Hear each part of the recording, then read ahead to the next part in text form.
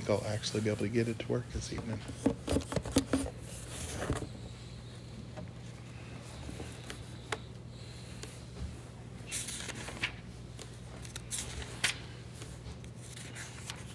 Okay. It's good to be here this evening. I do desire your prayers that the Lord would guide me, and what I would say would be His word for us tonight and not mine. I was thinking of Matthew 7, and judge not that you be not judged. Matthew 7:1. For what judgment you judge, you shall be judged, and what measure you mete, it shall be measured to you again.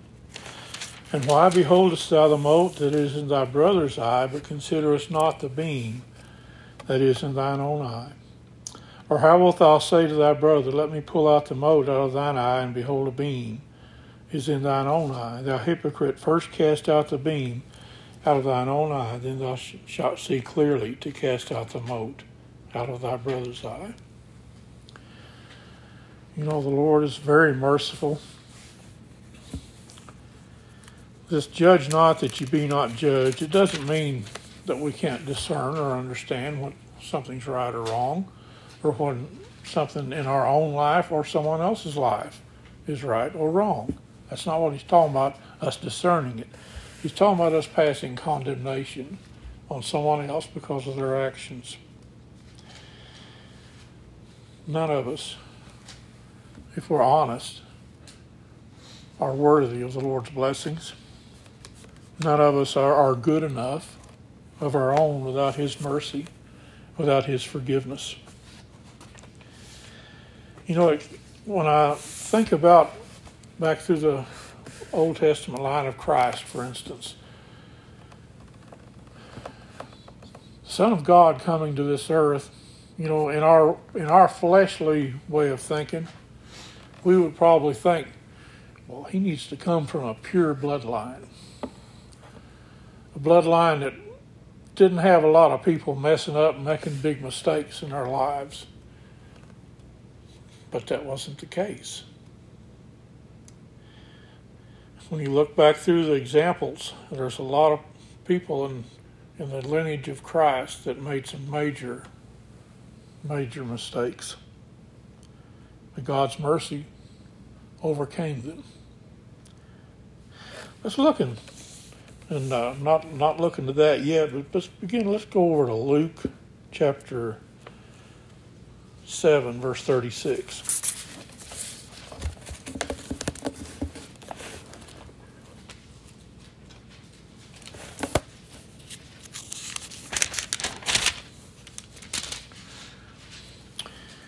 Luke 7:36, and one of the Pharisees desired him that he would eat with him, and he went into the house of the Pharisee's house and sat down to meat.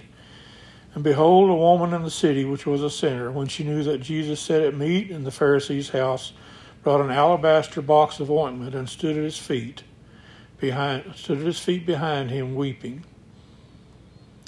and began to wash his feet with tears, and did wipe them with the hairs of her head, and kissed his feet, and anointed them with the ointment. If there ever was humility, it was there.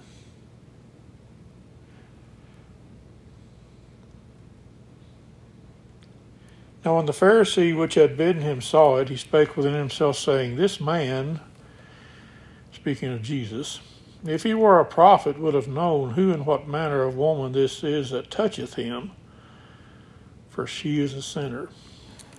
And I've heard one of my brethren preaching on this and made a comment that Pharisee was like, well, she wouldn't be touching me. She's a sinner.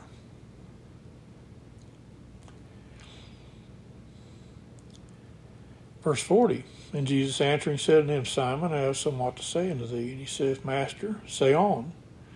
There was a certain creditor which had 2 debtors. The one owed him 500 pence and the other 50. And when they had nothing to pay, he frankly forgave them both. Tell me therefore which of them will love him most. Simon answered and said, I suppose that he to whom he forgave most.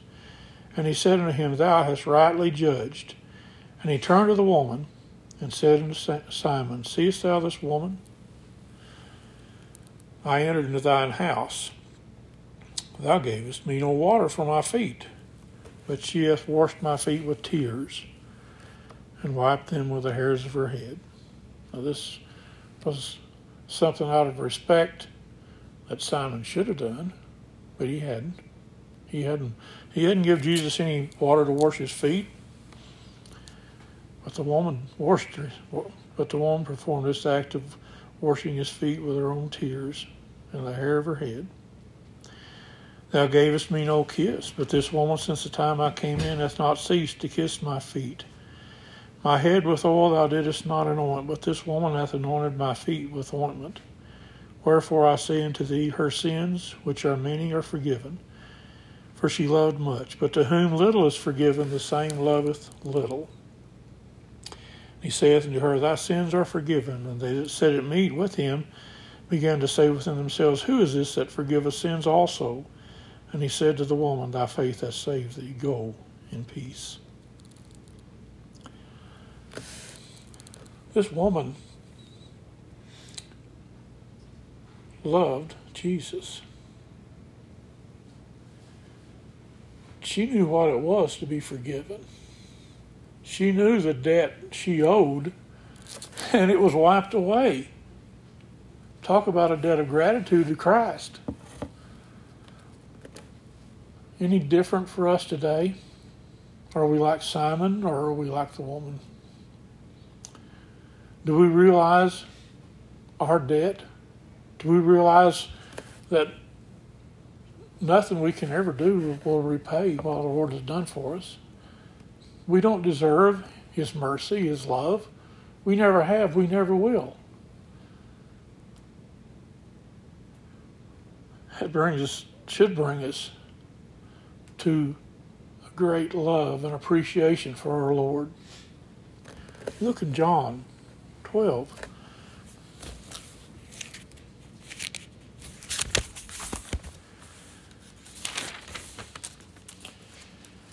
In verse 1, Then Jesus 6 days before the Passover came to Bethany, where Lazarus was, which had been dead, whom he raised from the dead.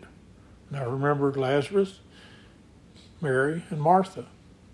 Remember the conversation Christ had with them about the resurrection. Remember how that their brother had been raised from the dead by Christ. They were very close. Well, the scriptures bear out that Mary and Martha and Lazarus were close to Christ. They were dear to. He was dear to them. They were dear to him. Now look in verse 3. Then took Mary a pound of ointment of spikenard, very costly. Now, I've looked at the different times this washing of the feet with the hairs of the head and the ointment and the tears. From what I can see, this is not the same situation, not the same person or the same situation. Apparently, this happened at least twice. If it were the same Mary and were the same person that we read about in Luke 7, that would even make it more amazing to us, maybe, or how would you say? But regardless of whether it was the same person or not, I don't believe it was. But this particular act of love that Mary is showing to Christ is to her Lord who had raised her brother from the dead. Mary took a pound of ointment of spikenard, very costly, and anointed the feet of Jesus and wiped his feet with her hair. And the house was filled with the odor of the ointment. Appreciation for what God had done, for what Christ had done. Love. That's what, the scripture tells us to love the Lord our God with all our heart, all our soul, and all our strength, and all our mind. This is the first and great commandment. But, brothers and sisters, whenever we grasp what at least a part of what he has done for us, that love just comes out. What's the way we feel? We're thankful. We're thankful. It's not something that we have to do because God's commanded us. We can't create this kind of love. We can do what the Lord has told us, and if we love him, we will do what he tells us because we love him. Not because he's going to beat us with a stick if we don't, but because we love him. Appreciation, thankfulness.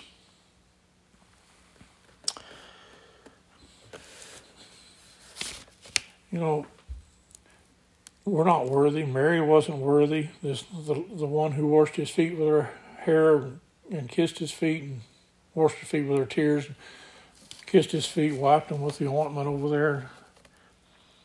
She realized she wasn't worthy, but she was so thankful. Now, I was talking earlier think about the lineage of Christ. The way we as men would think, well, God would go back through all that time, and he would have made sure that those people in the lineage of Christ were worthy to be in that lineage, but he didn't. I want us to read about one of them, Genesis 38.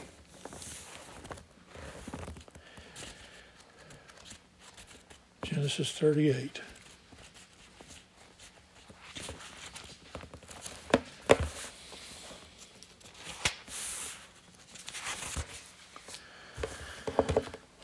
And it came to pass at that time that Judah, this is one of the sons of Jacob,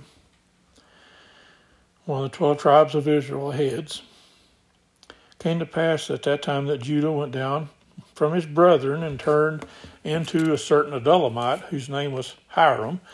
And Judah saw there a daughter of a certain Canaanite whose name was Shua, and he took her and went in unto her. So Judah marries this Canaanite woman. He left the household of his father and his brother, and he went out here had a friend called Hiram, and he took a wife of the land of the Canaanites, and she conceived, verse 3, and bare a son, and he called his name Now we could go back.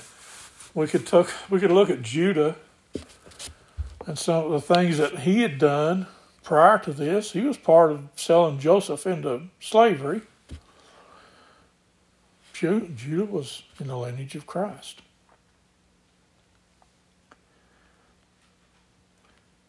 He'd already been a partaker of selling his brother out of hatred. And apparently it was his life was kind of out of sorts with God, at least, because let's look at the next few verses here. First, he went off and left his family that the Lord had, that they had been traveling together, they'd been being together, and the promise was to them and their family, to their lineage. He'd left his family. He went out here and he married this lady, and she bears him a son, called his name Onan. Verse 5, she yet again conceived and bare a son, called his name Shelah, and he was at Chezib when she bare him. And Judah took a wife for his firstborn, whose name was Tamar. Verse 7, and Judah's firstborn, was wicked in the sight of the Lord, and the Lord slew him. Now, we know the Lord is pretty merciful. Now, how wicked was Well, we don't know. It don't tell us, except it says he was wicked enough that God slew him. So apparently Judah's sin in his own life must have had an effect on how he was raising his children, because his children weren't growing up to be godly people either. God slew and verse 8 tells us, Judah said unto Onan, go into thy brother's wife and marry her and raise up seed to thy brother.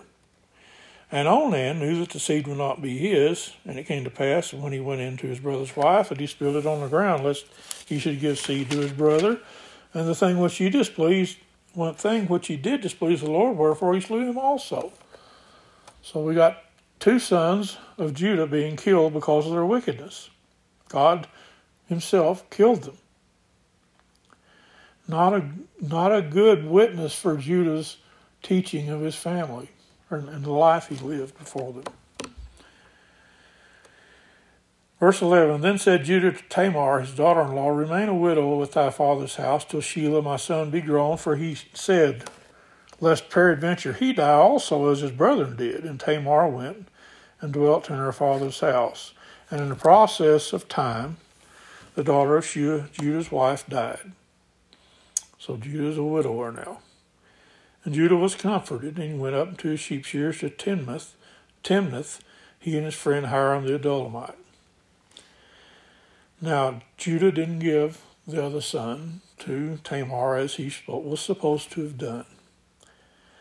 He said, well, his reasoning wasn't because his sons were wicked that they died. It had something to do with the wife they married. It was her fault. Verse 13, It was told Tamar, saying, Behold, thy brother-in-law goeth up to Timnath to shear his sheep, and she put her widow's garments off from her, and covered her with a veil, and wrapped herself, and sat in an open place, which is by the way to Timnath. For she saw that Shelah was grown, and she was not given unto him to wife. When Judah saw her, he thought her to be a harlot, because she had covered her face. A lot of things going on here that ain't right. A whole bunch of them. He turned unto her by the way, and said, Go to, I pray thee, let me come in unto thee, for he knew not that she was his daughter-in-law.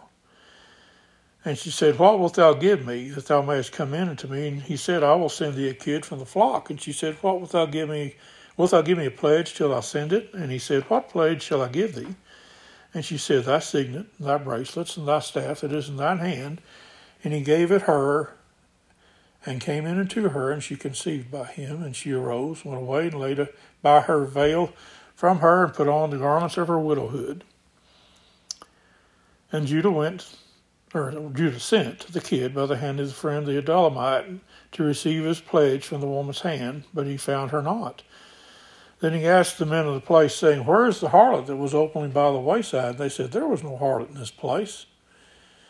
And he turned to Judah and said, I cannot find her. And also the men of the place said that there was no harlot in this place. And Judah said, Let her take it to herself, lest we be shamed. Behold, I sent this kid, and thou hast not found her. Verse 24, And it came to pass about 3 months after that it was told Judah, saying, Tamar, thy daughter-in-law, hath played the harlot. And also, behold, she is with child by whoredom. And Judah said, Bring her forth, and let her be burnt. Judge not that you be not judged. For what judgment you mete, it shall be measured to you again. Remember that. Thou hypocrite, first cast out the mote out of thine own eye, then shalt thou see clearly to cast out the mote out of thy brother's eye.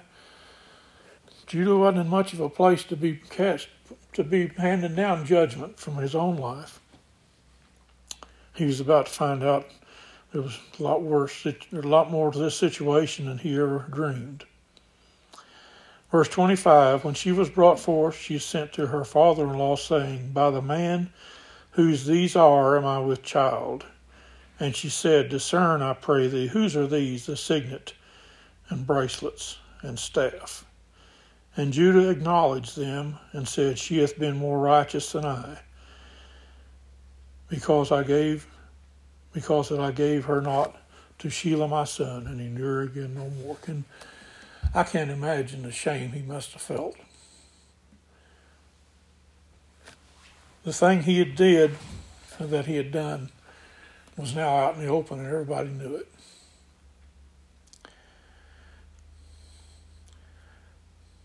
Culmination of mistake after mistake after mistake. Verse 27, It came to pass in the time of her travail that, behold, twins were in her womb. And it came to pass when she travailed that the one put out his hand, and the midwife took and bound upon his hand a scarlet thread, saying, This came out first. And it came to pass as he drew back his hand, that behold, his brother came out, and she said, How hast thou broken forth? This breach be upon thee. Therefore his name was called Pharez.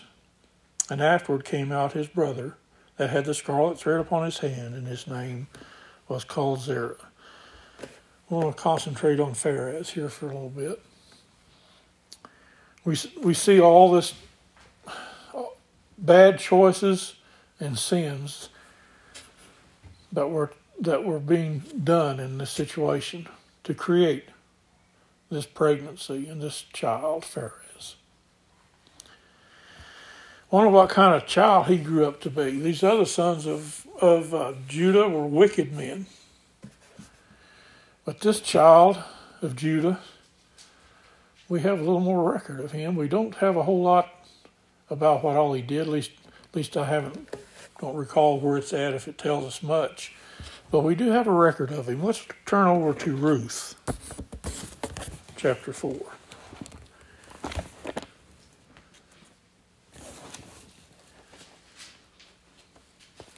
I can find Ruth.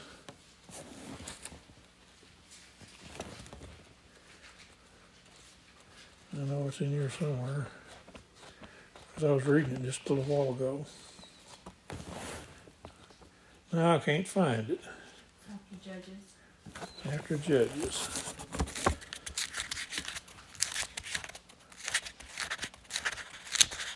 It hadn't moved. It hadn't moved. My mind might have moved somewhere, but the book of Ruth was still there. Ruth 4. I imagine we all probably know the story of Ruth and how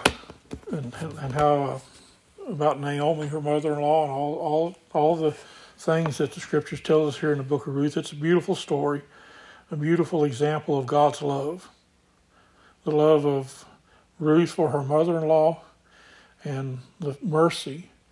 I guess you could say the biggest thing to me would be the mercy of God toward Ruth, toward Naomi, even toward Boaz. Ruth 4. Now, God is good. Verse 11. Well, let's back up. Now, Boaz was marrying Ruth. And verse 9 says, Boaz said unto the elders and all the people, Ye are witnesses this day that I bought all that was Elimelech's and all that was Chilion's and Mahlon's of the house of Naomi.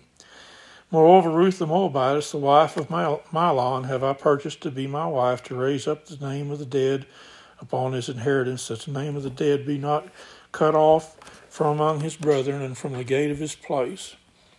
Ye are witnesses this day. And all the people that were in the gate and the elders said, We are witnesses. Now this next little bit here is going to tell us a little bit, give us a little insight of the reputation of Pharez. The Lord make the woman that is come into thine house like Rachel and like Leah, which two did build the house of Israel, and do thou worthily in Ephrathah, and be famous in Bethlehem, and let thy house be like the house of Pharez, whom Tamar bare unto Judah, of the seed of the Lord, that the Lord shall give thee of this woman. Of the seed which the Lord shall give thee of this young woman. Pharez had a reputation. His household had a reputation, and it was a good one.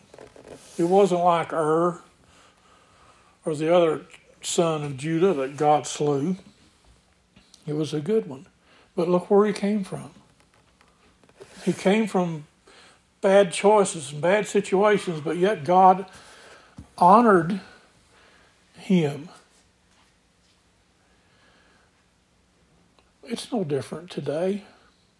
God does not judge the children for the mistakes of their parents. There are times that people can do some terrible things, make some bad mistakes in their lives. And yet God, when they repent and turn to the Lord with all their heart, God can turn those things around into blessings.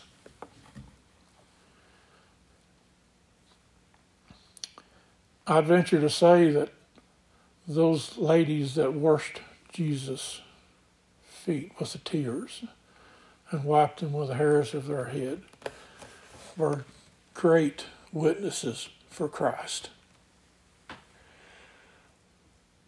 What makes a great witness? One that realizes how unworthy they are.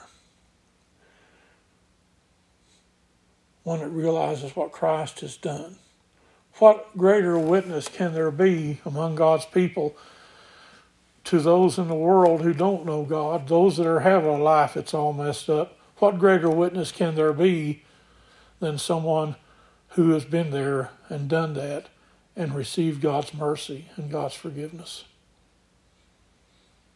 Thank God for His mercy. We never want to make those wrong choices. That's not what the Lord wants for us to do.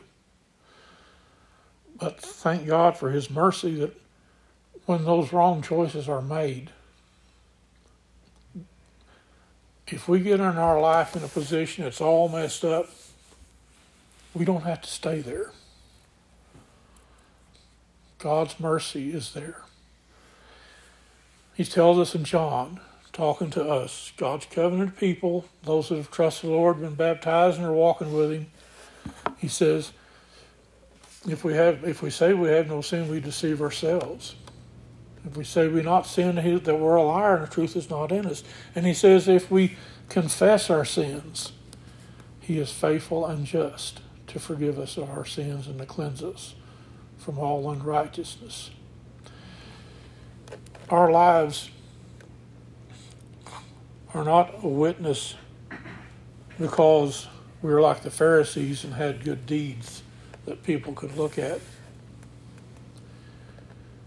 If we walk in with Christ, we will love Him and seek to have those deeds in our life.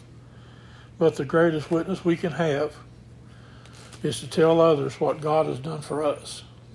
Be a living witness to His love and His mercy and His forgiveness. Because people in the world, even God's people that have gone back into the world, when they get to the point like Psalm 107 talks about, the last verse, it talks about of coming to, one of the verses says, are at their wits' end because of the sin or the things in their life that God, the chastisements that God has brought on them, or the lessons that God is teaching them. They come to their wits' end, then they cry to the Lord in their trouble, and He delivereth them out of their distresses. And the very last verse, I love that last verse of that chapter. Whoso is wise and will observe these things, all those examples He gives of God's dealing with people's hearts to bring them back to Him. Whoso is wise and will observe these things, even they shall understand the loving kindness of the Lord. Those of us that, I don't know, it seems to me like, personally, the older I get, the more I realize that I'm unworthy. I've mentioned this different times that when the Lord forgave me when I first asked for His forgiveness when I was 9 years old, that was a wonderful thing. And that brought a change in my heart. But believe me, the Lord has forgiven me thousands of times more in the decades since then. And my thankfulness and my debt that I owe to Him is just far more evident to me now than it even began to be when I was 9 years old. I know that forgiveness. It's wonderful. I know that mercy. It makes you want to sing, doesn't it, Brother Tyler? Thank God for His love and mercy. That's all I have tonight.